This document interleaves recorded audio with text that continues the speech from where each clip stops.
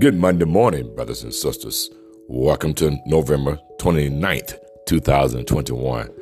2 last days in the month of November. And we roll into December this week. Now, brothers and sisters, I just want to read one scripture to you this morning. The 118th number Psalm, verse 9 or stanza 9 reads as thus in the King James Version. It is better to trust in the Lord than to put confidence in princes. You know, one of the things we've learned in life is that men, women will fail you. They will let you down. Some intentionally, some just because they have become overwhelmed at times with life. And when you ask them in your times of distress, they just can't deliver. They desire to deliver. So many times we find ourselves hurt because I put my confidence in you.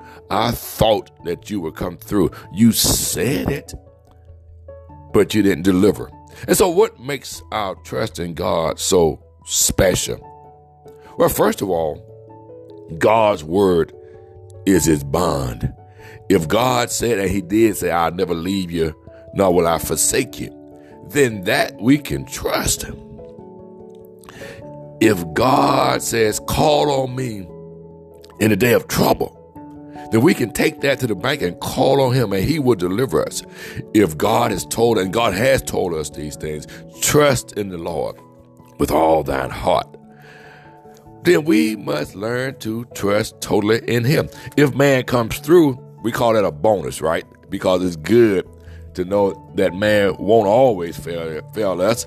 And then God tells us in his word, fret not thyself because of evildoers. Neither, and this is the part we sometimes miss, neither be thou envious against the workers of iniquity. We see other people prospering and we wonder, God, when is my time? Sometimes people are prospering through works of iniquity. Then God tells us, though, to trust in the Lord and do good.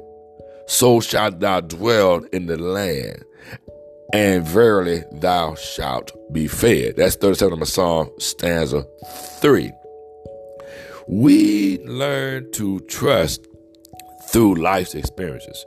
Life will teach us. We have learned so much through life, and when it's all said and done, we walk away saying, our God will supply all our needs according to his riches and glory. And that I got King Jesus. I don't necessarily agree with the song that says, I don't need anybody else.